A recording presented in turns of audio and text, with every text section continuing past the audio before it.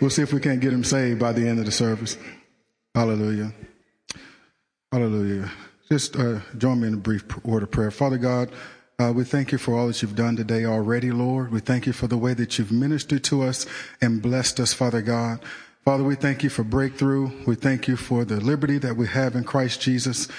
And Father, I just thank you for all the individual ministry that by your Spirit you are doing in each and every life here today, Father God, that many of us may not be even aware of. And we just say, take the liberty, Father God, minister as it is your will to minister, and do the good work that you are doing in all of our lives, Father. Father, it is a humble privilege to share your word and just say, have your way in Jesus' name. Amen. Amen. Well, as Pastor CJ said, covenant groups start this week. You see these big letters back here on the steps. It's identity. That's the focus that the Lord has us, the main thrust that the Lord has us going through this first semester. And talking about identity, there is no better place to start to establish that identity, no better source to go to in reference to that identity than the Word of God. Amen? There are many things that compete in our minds. There are many things that compete with the Word of God if we allow them to establish what our identity is, how we see ourselves, how we view the world, how we see things, what is reality to us and what is not. But there's only one thing that is truth, and that is the Word of God. Facts change, circumstances change, but God's Word remains constant and steadfast. It never changes. Amen? I looked in the mirror this week. Things don't look like they looked 20 years ago. Some facts have changed. Amen? But I can look at those facts and I can let those facts speak to me lies about my worth, lies about my value.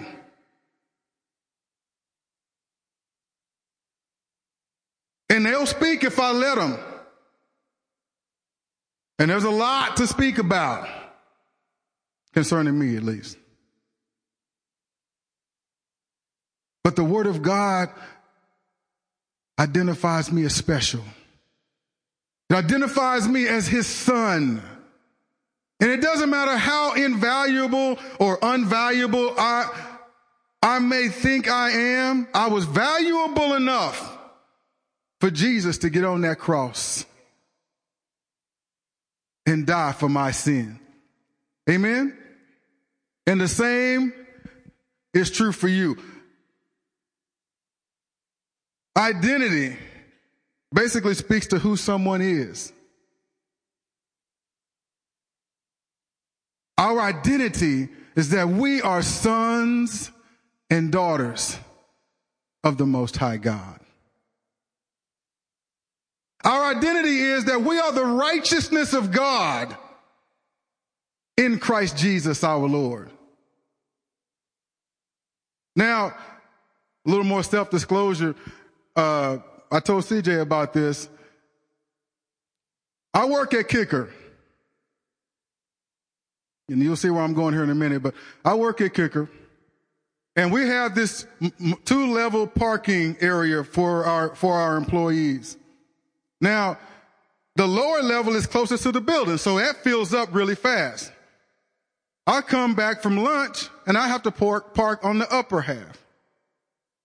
Now, where I parked, there's this little grassy ditch that's in the middle. Well, not much grass on it now, but it's grassy. And I didn't want to walk all the way around to stay on the paid parking lot and make my walk longer than it needed to be. I just was being lazy. So like most of us, I cut right through the grassy ditch. I don't even know how it happened. Next thing you know, my feet are in the air. My back is hitting the mud.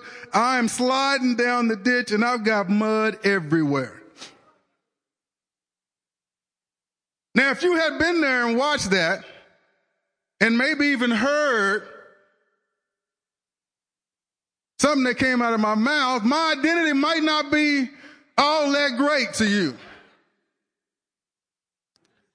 Thankfully, that moment does not define my identity. I've repented. I repented pretty immediately, but it slipped out. As I'm sliding down, I got mud in the back of my head, my jacket, my pants, my shoes, it's everywhere. Thankfully, I live about 5 minutes away. I was able to put something in the front seat so I didn't muddy up my doggone the seat of my truck, go home and take about an hour to get myself together. But that moment doesn't define me.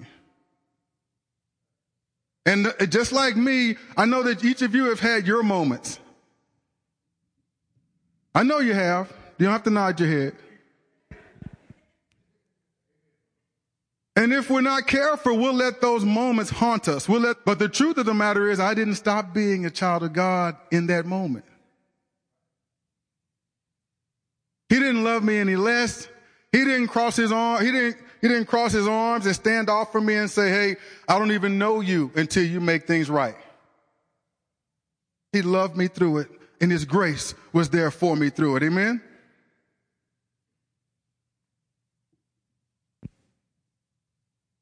I want you to turn to 2 Timothy 3:16.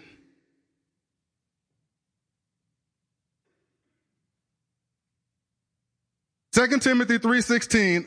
I'm going to read two different translations, New King James Version and then NIV. New King James Version, all scripture is given by inspiration of God and is profitable for doctrine, for reproof, for correction, for instruction in righteousness.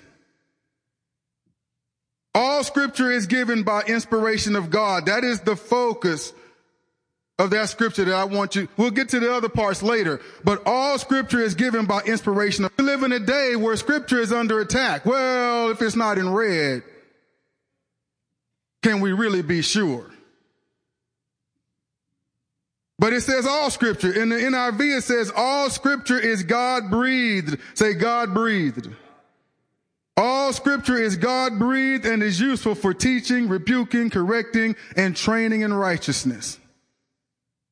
Now, I'm not going to get too academic on you, but the Greek word in both those translations, the one translated inspiration of God and the other God-breathed, is theopneustos.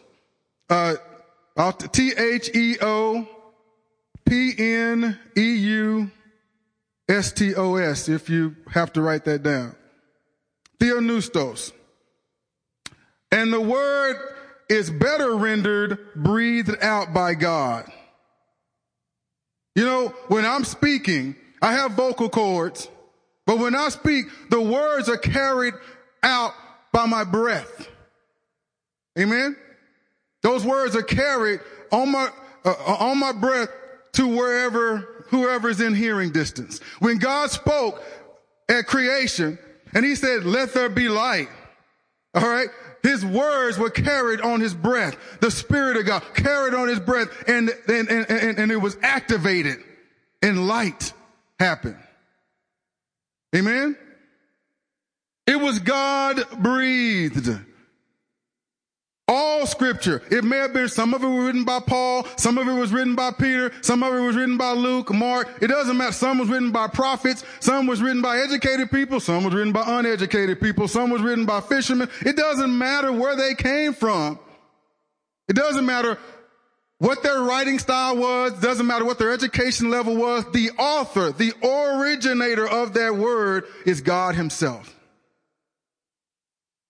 So we really can't pick and choose what we're comfortable with from God and what isn't from God, because it's all from God. Amen? That's very important, because if there is any doubt cast on any portion of Scripture, there is an open door for doubt to be cast on all of Scripture.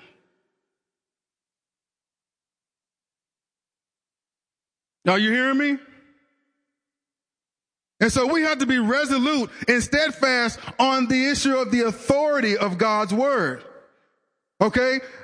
it casts doubt on it if we consider the originator, the author, man. They may have penned it, but the author is God himself. Amen? So if you're reading God's word, you're reading the word that was carried by the breath of God and moved men of God to write what they wrote. They were moved, compelled, inspired by God to write exactly what they wrote. Of that, there can be no doubt in our minds.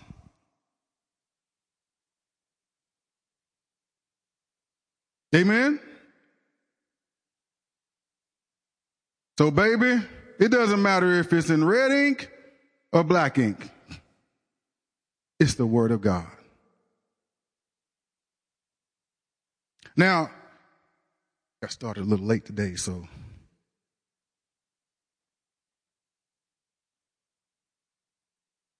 Now, since every word of Scripture is breathed out by God, we can rest assured that it contains no error whatsoever. Psalm 18, verse 30. And I'll read it while you're getting there. For Psalm 18, verse 30 says, "As for God, his way is perfect. The Lord's word is flawless." All right? God's word is flawless. There is no error in his word. Despite the penmanship of men, the word is flawless. It is exactly what God intended, exactly what he wanted written down. We may not understand it. Some things may be too deep. Some things may be too difficult for understand, but let's not allow our misunderstanding or our circumstances to misinform us concerning the nature of God's word. Amen?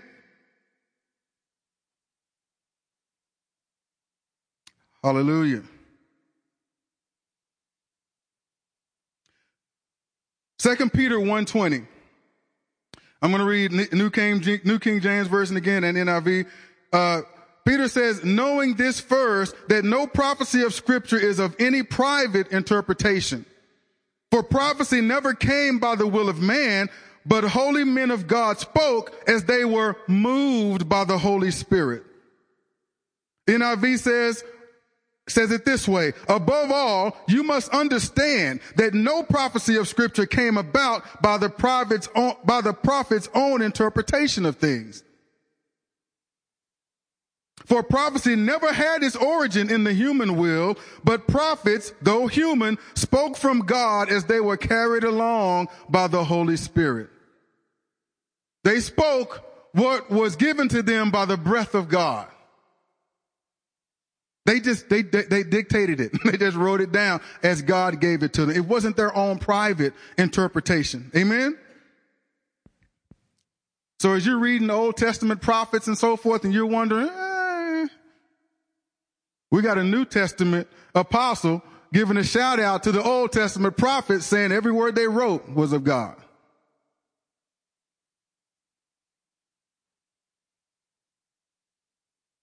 So, it's obvious by his writing that Peter is recognizing the Old Testament scriptures as God breathed. But it's not just Peter's opinion that I just read to you. The Holy Spirit also inspired, moved, compelled Peter to recognize the Old Testament scripture as God breathed. It was a message not from Peter to us, not from Peter, but from God. He wanted us to know. You give the Old Testament scripture the same regard as you give the New Testament scripture. The same author is the author of both. Amen?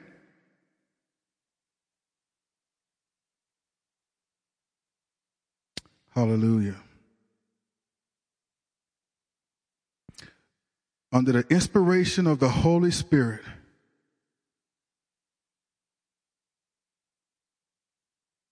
now, I'm going to show you another thing, too, that you may or may not have seen before. But Peter also, under the inspiration of the Holy Spirit, acknowledged Paul's letters as being God-breathed. 2 Peter 3, verses 15 and 16. If you'll turn there with me, please. It's subtle enough that it can get by you if you're just reading through it. But We're talking about the authority of God's word.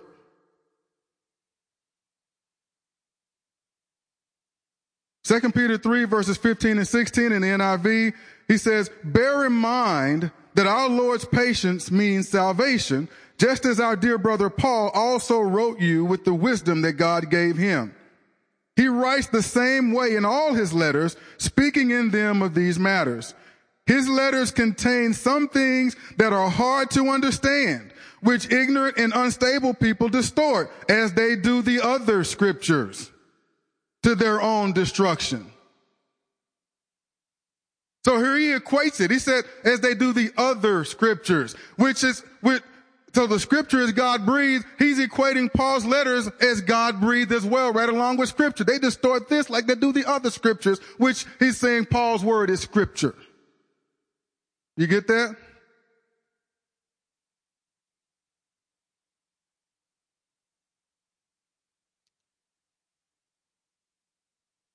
So whether it's said in red, whether it's an epistle, a letter from Paul, Peter, John, James, whatever, whether it's Old Testament, whether it's the Pentateuch, whether it is the book of the prophets, all of it is God breathed, and we need to regard it as such.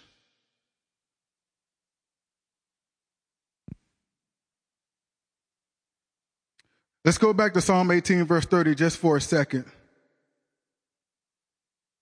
Because I was beginning to think, well, I'll just let it speak to you on its own. Why must we accept the Bible as the primary authority by which God communicates with us? Well, Psalm 18, verse 30, I'll repeat, as for God, his way is perfect. The Lord's word is flawless. He shields all who takes refuge in him. His word is truth. His word is flawless. His word is not, his word is not, something that can be, modified. It's not something that can be distorted.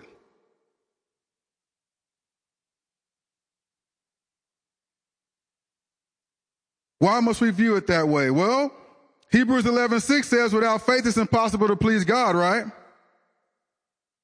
Because anyone who comes to him must believe that he is and that he's a rewarder of them that diligently seek him, right?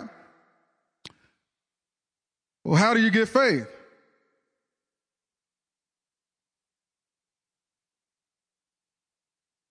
Don't be shy. That's right, Romans 10:17. Faith comes from hearing the word. NIV says faith comes by hearing the message, and the message is heard through the word. We can't even have faith apart from the word. Right?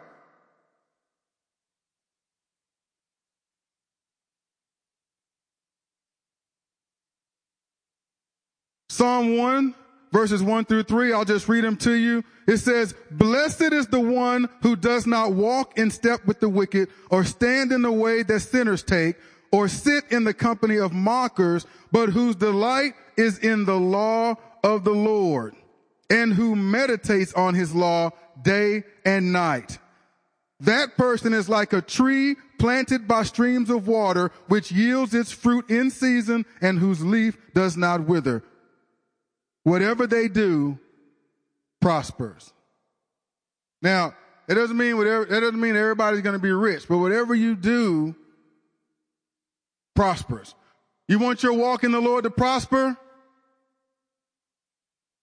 Do what Psalm 1 says. We got to know the word. We got to read the word. We got to delve into the word. We've got to take ownership of the word in our lives. And if we do that, we'll be, I love this word, it says we'll be rooted.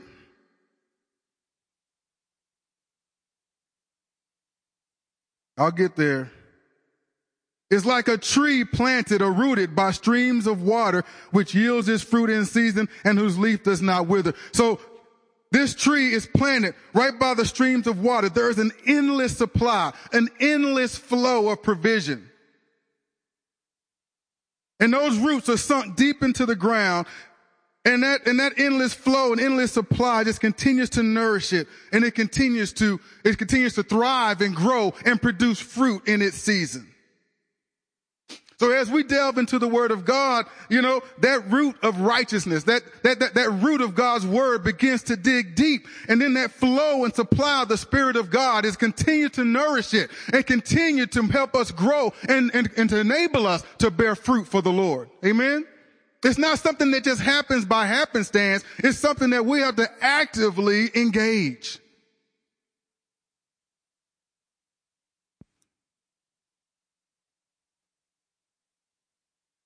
So we can't play around. We've got to accept the Bible as the primary authority of God, the primary authority by which God communicates to us what he wants us to believe and how we should conduct ourselves.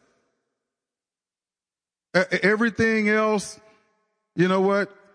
You've got to measure it against what is revealed in Scripture. If it does not compare, if it is not consistent, then you throw it away.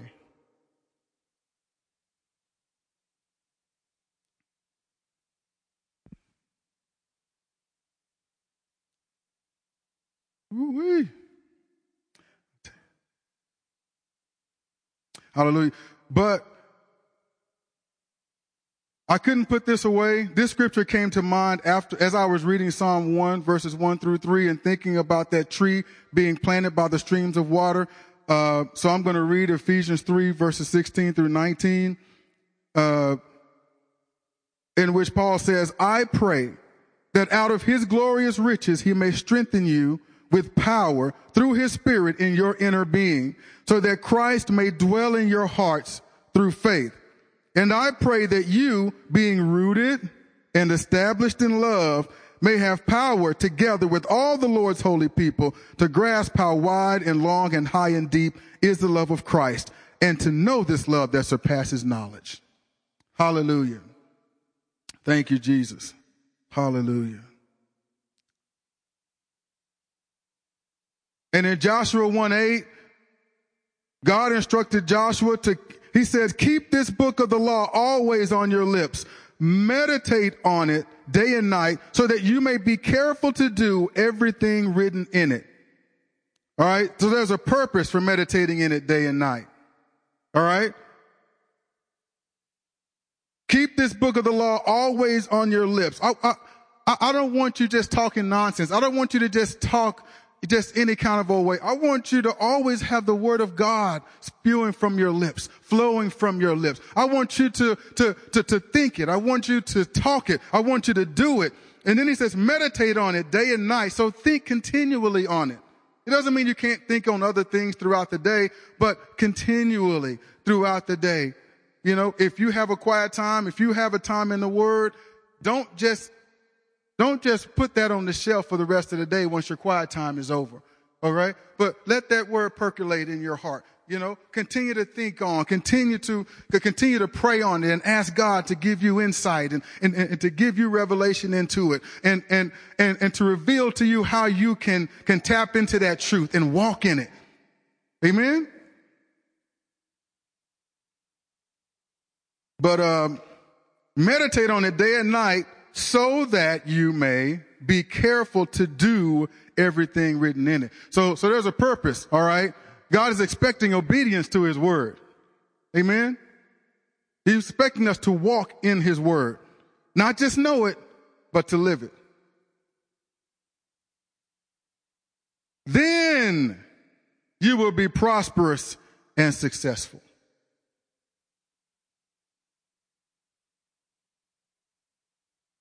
Now, I'm not saying do this and get $100,000. And that's not, I want to clarify that. All right. If God has it for you to be wealthy, praise God for you, give me a loan.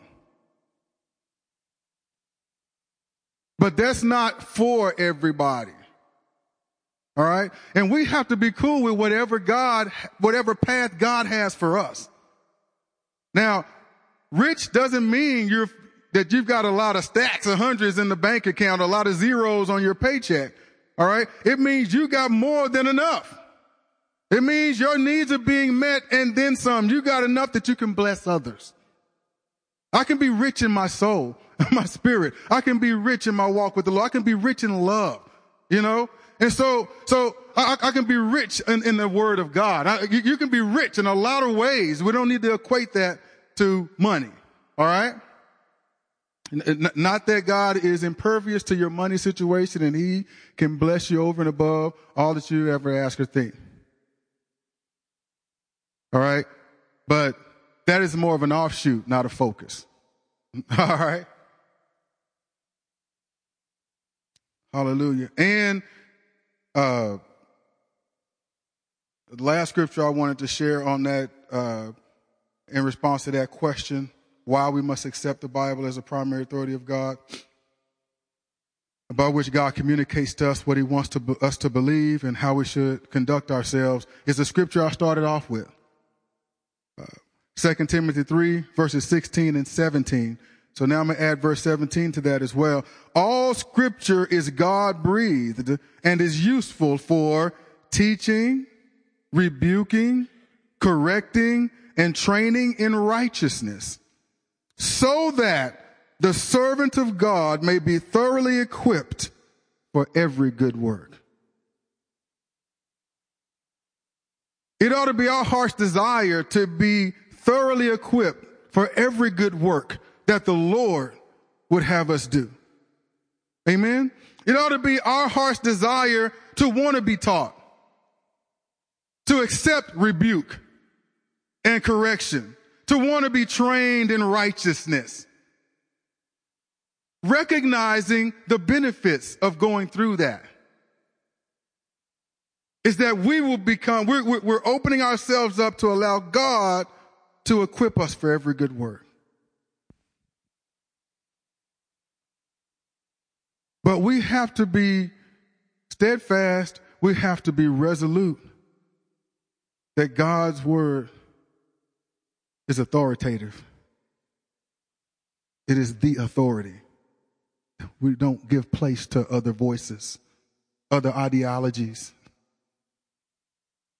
that would war against the truth of God's word and war against our souls, war against our faith, and cause us to be double-minded and to waver. And we're not sure which way is coming and which way is going, which way is left and right, and which way is the path God has marked out for us.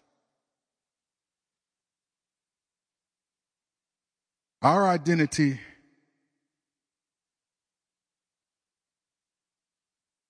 is in the word, is in the Lord. Amen?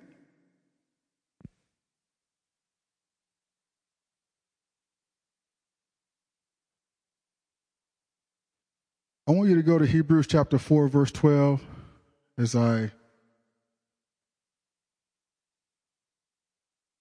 pretty much cover the last point I want to cover today.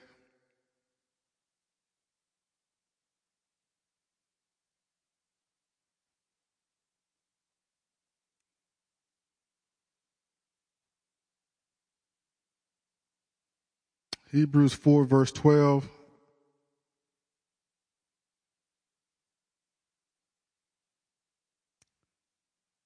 Reading from the NIV, it says, "For the word of God is alive and active, sharper than any two-edged sword. It penetrates even to dividing soul and spirit, joints and marrow. It judges the thoughts and attitudes of the heart." I want to restate that first part. The word of God is alive and active. God's word is full of life. It's the living word of God.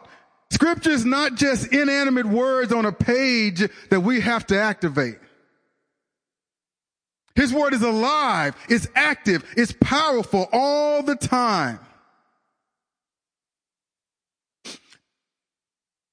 Not to blow your mind, but even when you're not seeing results, his word is alive and active and powerful. All right? So do not let the lack of signs or results misinform you. Like I said earlier, about the nature of God's word. His word is true, even when the circumstances are trying to tell us otherwise.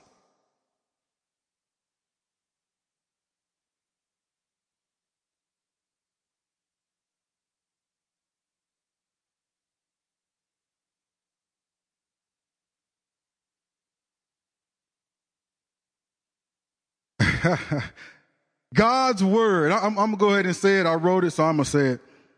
God's word must be held in high esteem and highly magnified at all times, circumstances be darned. That's got to be our attitude. You know, I don't listen to circumstances. I don't listen to the situation. I don't listen to the feelings. I acknowledge them, but I don't listen to what they're trying to tell me. All right. If what they're telling me defies what God has already spoken, what God has already declared, what I already know to be true, what I've seen as a reality in my life. I cannot allow the circumstances to tell me otherwise. Amen. And I would encourage you again, if you're like me and you're looking in the mirror and it ain't like it used to be, don't you listen to that liar. Even if that liar is you, don't listen.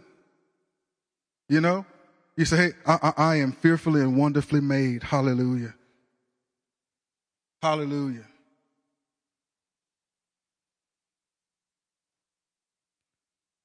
Glory to God. Hallelujah. Hallelujah. I'm going to ask you to stand. Glory to God.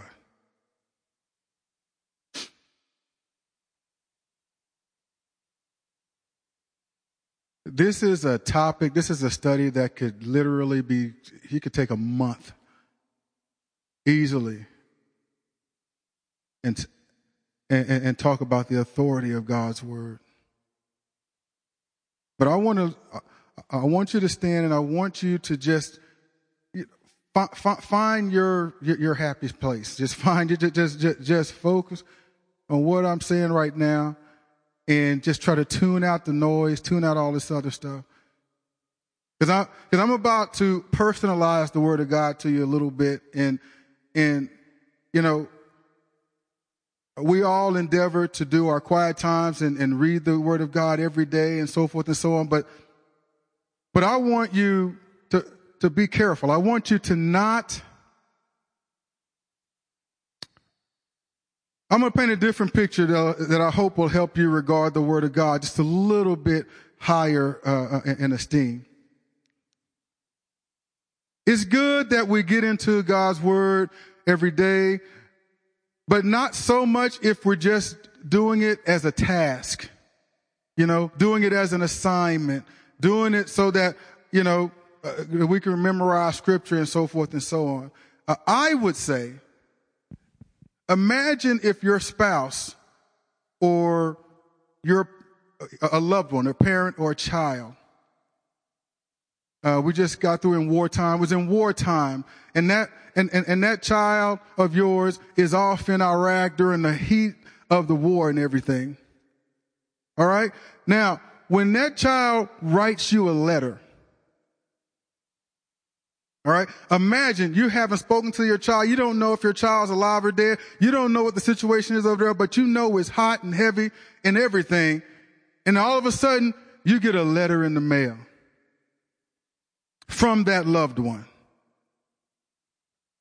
Imagine how much regard you would have for that letter. Imagine how much you would esteem every word and how much you would pour over those letters, because it has deep meaning to you. There is relationship associated with those words. You are invested in the one who had those words, who wrote those words, and they are special to you. You don't read it because you feel obligated to. You don't read it just to get a little something out of it. Okay? You read it because it's deep. All right? You read it because of the love that exists between the two of you. And I would encourage you to have that mindset with the Word of God. The Bible is God's letter to us.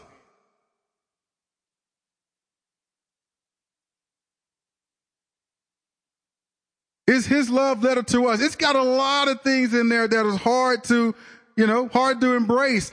But the bottom line of it is, we were in sin. We were separated from God. God had a plan to redeem us, to reconcile us to Himself. He came and took upon Himself sinful flesh, paid the penalty for our sins, that gave us a way to be reconciled with Him so we can be with Him forever. And that is the Bible. That is His love letter to us. And He's given us those words for us to pour over. So when we open up that Bible, we should see, oh my gosh, this is the words of life from the lover of my soul.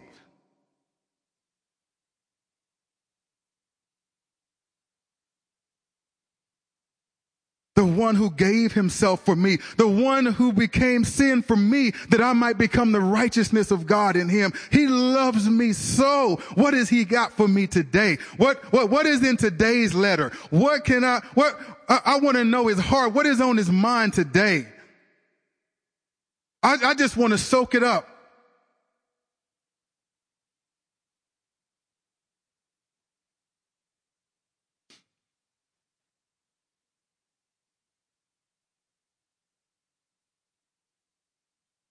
And that is the best way that I personally could think of to try and just bring it home and kind of give you a picture of how we can just elevate and esteem God's word and really tap into the truths, those truths and those principles and the life and the life flow that is resident in them. That life and that activity and that power that is in them can be tapped into if we regard it properly. Amen? I'm talking about relationship, and that's what we're about here at New Covenant. Relationship. Let's remember to hold that relationship with God in high esteem when we open His love letters to us. Father God, in the name of Jesus, we humble ourselves before You today.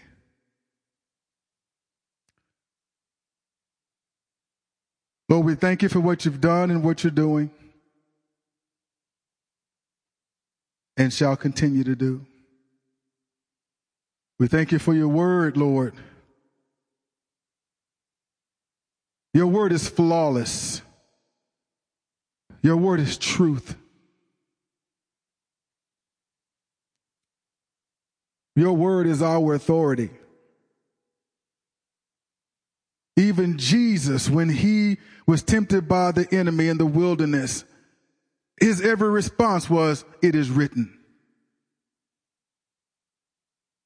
He elevated the word and the enemy had to go. Because the shield of the word gave him no place. He had to go. And Lord, it is my prayer that flawless word, Father, that we esteem that word and elevate that word, Father God, and remove all doubt that may exist in our minds and so forth about Your word, Father, and that we would so elevate Your word of God, Father God, that when we are attacked, that when the enemy does come against us like a flood, we can do like Jesus and say, "Satan, it is written," and make him flee, because the word of God will just shield us and give the enemy no place to penetrate and do damage in our lives. So, Father, we esteem You. We love You. We ask You for the grace, Father God, to hold Your word in the authority that it deserves, to hold Your word, Father God, in the esteem and regard that it so rightly deserves, Father God, and give us wisdom, Father God, to yield in such a way that we're able to tap into that flow, tap into that life-producing, life-giving activity of the Word of God that was given to us from your very breath. Hallelujah. Hallelujah. Bless your people, Father God, and bless the covenant groups, Father God, in Jesus' name. Amen. I'm just going to ask the ministry team if you guys would come forward. I just want to give you guys an opportunity. If there's anything you want prayer for, need the Holy Spirit to help you with, need God to intervene in your life, just want to invite you to come up and allow the ministry team just to pray with you and just to minister to you. Okay? So right after we dismiss, you're free to go. And then if you would like to come up, we'd just love to have you. Father, we thank you for what you're doing. We thank you for your goodness. Lord, we thank you that we can count on your word. We can rest and lean our whole lives on the authority of your word. We thank you for us being reminded of that today. And I just pray and speak your blessing on every person here, every family represented. We love you, Father, because you first loved us. We thank you for your goodness. And we love you in Jesus' name. Amen. Amen. God bless you. You guys have a good time this week in your covenant groups. If you haven't signed up yet, go ahead. There's a few more spots left. Go ahead and sign up so we can get you counted in. Thank you.